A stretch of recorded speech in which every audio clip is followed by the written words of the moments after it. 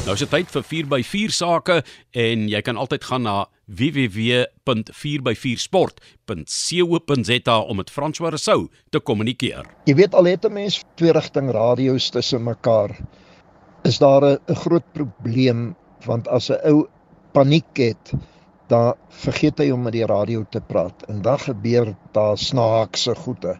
Jy, in plaas laat jy die manne agter jou waarsku, eindig julle dalk in 'n groter gemors. Nou wat met ons gebeur het, ons was hier so op die Skierelkus, reg op pad daar na die Kunene mond toe. Ons is baie naby daar, en daar gedraai, en toe vat ons die pad nou binneland toe, suid van die Kunene rivier.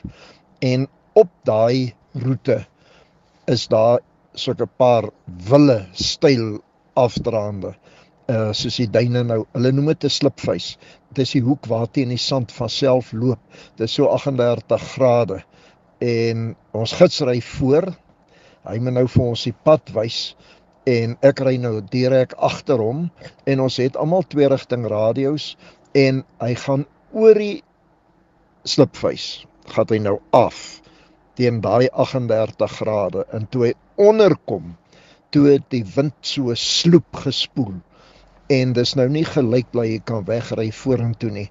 Die neus van sy voertuig steek toe vas daar in die sand, en hy staan, hy kan nie agtertoe nie, hy kan nie vorentoe nie, en ek wag nou lekker, hy's nou mos op pad, en ek kom hier bo oor die bult, en uit so 'n skerp randjie voor, so jy kan nou nie eers stadig oorgaan nie, jy moet, want jou pens gaan skuur oor, en ek skuur so oor, en ek vat die afdraand, en toe ek kyk, toe staan sy voertuig hier reg voor my.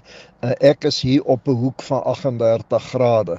Nou ja, gelukkig het ek stadig gery, en was redelik versigtig, maar ek kon gestop kry teen daai steilte.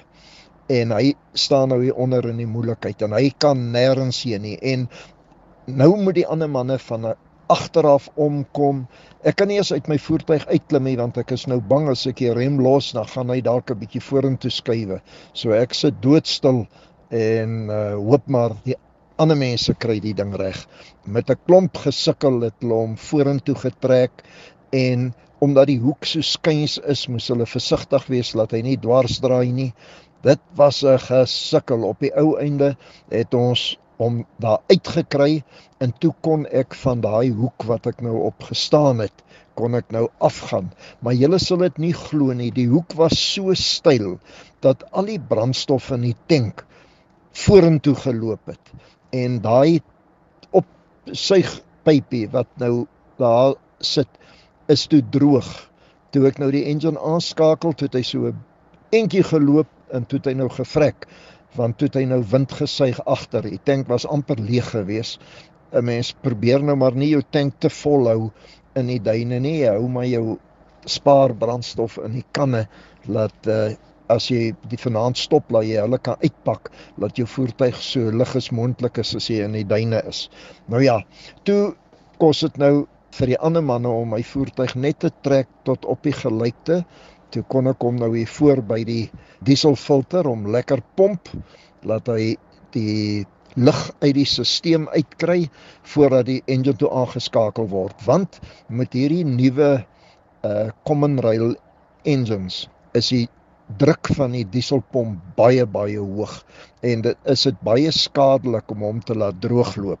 So jy moet maar seker maak, jy het so min as moontlik engine revolusies, soos wanneer jy hom probeer aansit, laat hy nie onnodig swaai nie, laat hy so maklik as moontlik aan die gang kom, dan hou jou dieselpomp baie langer. Maar dit is nou, as die gids nou net mooi gedink het, in die oomblik toe hy besef, hy sit nou vas, net vir my laat weet het te sê, wag 'n bietjie.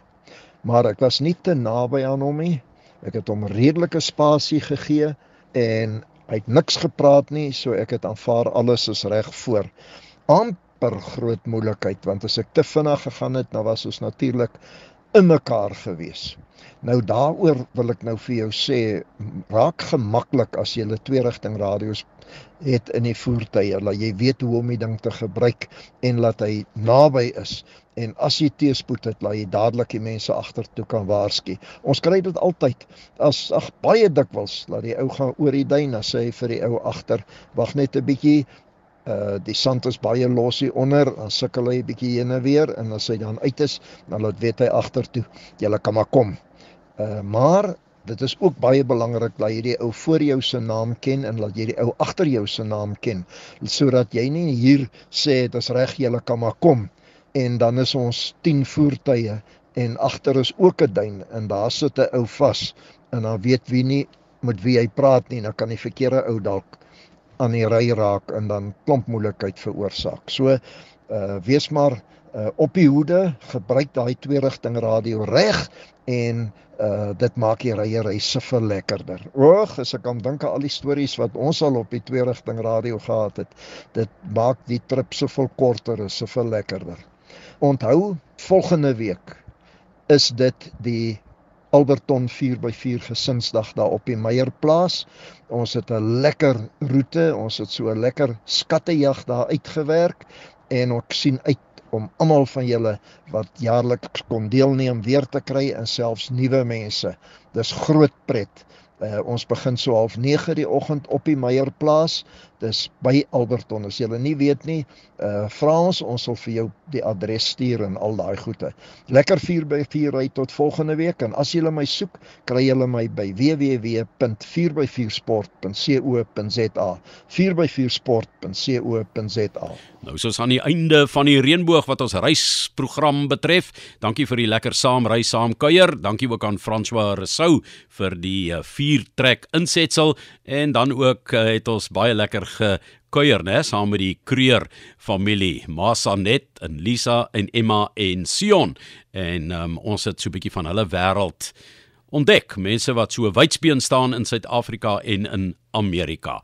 Tot volgende week, as jy op die pad is, veilig wees en reis sonder grense, geniet elke oomblik daarvan. Van my kant af, Johan Rademan, 'n mooi Saterdag verder in die geselskap dan van RSG. Van naartoe na Moriko toe, en daar vandaan na my blou oog toe. Sy woon so ver, aan die Blou Berge.